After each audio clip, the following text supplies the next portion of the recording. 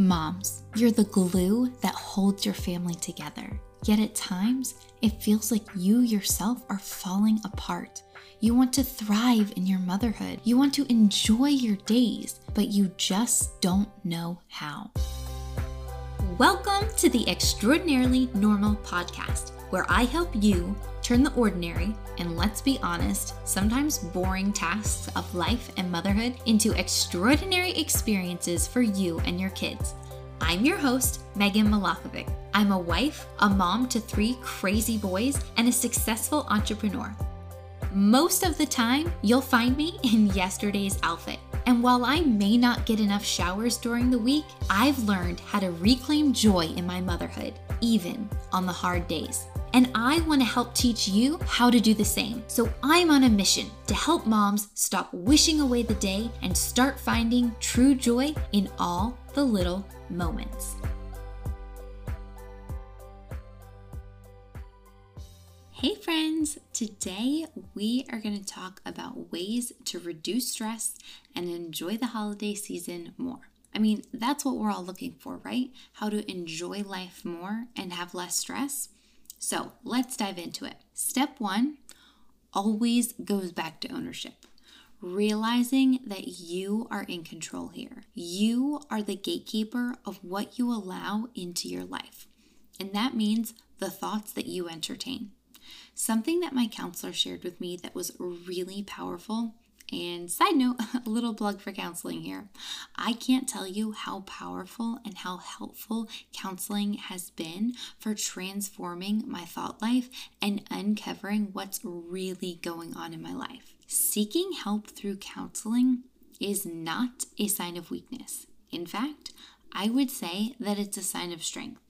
Being willing to take a deeper look into your thought life, getting vulnerable with why you are the way that you are and why you do certain things is a really big step. So I would encourage you, if you've been entertaining the idea of counseling, just take the leap and do it. Okay, so back to what my counselor shared, and that is you are not your thoughts. You are the observer of your thoughts. And any negative thought that you have that pops into your head, you have the power to dismiss it. If a thought is not serving you well, then break up with it. You have the power to do that. And then you can replace that negative thought with a better, more positive one. This is a biblical concept too. You can renew your mind and transform your thought life, and there's science to back this up as well. It all connects together. So here's the thing. If you keep replaying the same negative, frustrating thought over and over again on a loop in your brain, that's on you. You are making that groove deeper and deeper in your brain for something that is not serving you well. Remember, you are not your thoughts. You are the observer of your thoughts. And any negative thought that you have that pops into your head that's not serving you well, you can break up with that thought. So replace the negative thought with a positive one and start playing that on a loop over and over again. Make those positive thought grooves deeper and it will serve you well. This is a practice to retrain your brain on how to do this. It's becoming more automatic for me because I've been practicing it for a while now, but I still have to stop and recognize when a negative thought is there and then decide what I'm going to do about it. That should empower you. When you can truly grab hold of this concept, it will radically change your life. So, I'm going to share with you guys real quick a story about our trip to Gatlinburg the other weekend. My mom and I took the big boys on this really fun winter Christmas trip, and Hunter, my youngest, stayed home with my husband. And so while we were there, Saturday night, we were having a really difficult time finding some place to eat. We had driven for a little while. We had driven to all these different places. Anyways, Long story short, I was just getting super frustrated. I was upset. I had to go into the bathroom and I had to pump and I started crying and I was thinking, this is such a waste of time. Like, why did we stay the extra day? We can't even eat anything. Like, just replaying all of the ridiculous negative things that were happening. But when I came out of the bathroom, I sat down at the table where we finally found a place to eat. Wouldn't have been my ideal place, but it was food. My boys thought it was the best. I sat down and I chose to interrupt that negative loop. And instead of focusing on all of the negative things, I decided to focus on enjoying my boys who were having the very best time blowing straw wrappers across the table at each other. I would have missed the joy in that moment and probably the joy for the whole rest of the night if I didn't choose to interrupt that negative thought loop. It's a choice, friends. It is always a choice. And you have the power to decide if you're going to spiral out of control or if you're going to stop the spiral, find something to be grateful for, and focus on the positive. That changed the rest of our trip because I stopped the negative thought loop. We had such a fun time. We really enjoyed eating dinner, even though it wasn't what I would have loved to eat. The boys had the best time, and then we continued on and had a really great night where normally I would have let the cycle continue and I would have continued down this road of frustration and annoyance, and then I probably would have lost it with the kids and all of these other things that normally would have happened, but I chose to not let that happen. So just remember, you always have a choice. Another way that you can reduce stress is to set healthy boundaries. Again, remember, you are the gatekeeper of what you allow into your life. If you are someone who feels like you have to say yes to everything and be busy all the time, go back and re-listen to episode 6, where I talk about how busyness is not a badge of honor. If you keep saying yes to all the things you don't really want to be doing, then you are saying no to something else that you really want to do. So if you need someone to give you permission to say no this holiday season, I'm here to be that person for you. And since we're on the topic of healthy boundaries, I want to make sure that you know the word no doesn't need an explanation. You don't owe anyone a reason for why you can't do something or can't attend something. No is a complete sentence. Those people who give you a really hard time when you say no probably don't have very healthy boundaries themselves, or they are so used to you not having healthy boundaries so that when you start growing and you start implementing these healthy boundaries, you're probably going to get some pushback and everyone's not going to be on board with that. But that's okay because it's part of the growth process and you're going to be better for it, especially as we are in the holiday season. I'm just throwing this tip out there for anyone who needs validation in this thinking. It might not be the best thing for you to spend your holiday bouncing around to every single family member's house. You'll have to ask yourself, at what cost? Your sanity, your mental health, your kids losing it because they drove to 4 different houses in one day to make everyone else happy. You don't have to say yes to every party or every invitation or every gathering, whether it's family or not. Also, another bonus tip here, while you're out at a party, you don't have to stay the whole time. I know, sounds crazy, right? But my husband and I actually have a code word that lets the other person know, hey, I'm ready and I need to go. That way it doesn't cause a big scene and we can be on the same page. Now, it doesn't happen often that we leave something really early, but every once in a while we need to, and that's okay. On to step number 3.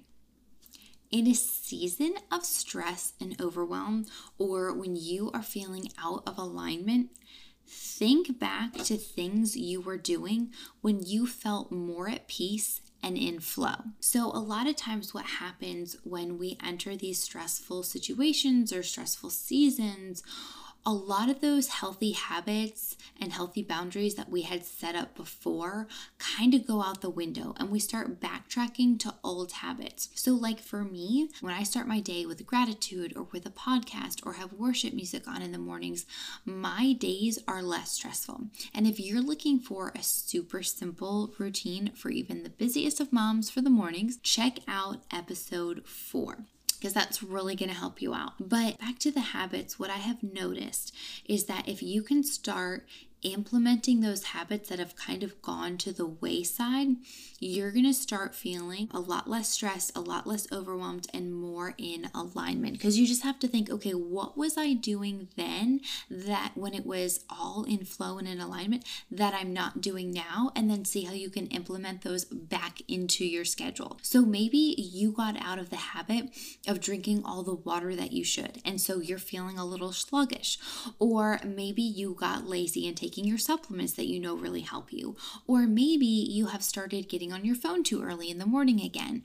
Or maybe you're on your phone too much and you need to schedule in more time to unplug and put the phone down. Maybe you got out of the habit of grocery pickup and so you're running around to the store like crazy last minute. There are going to be things, like all of these things that I am saying to you have been true in my life, right? And it's really easy during times of stress to just slip back into those old habits because they're familiar to us. So it's like we go into autopilot to the things that we are used to.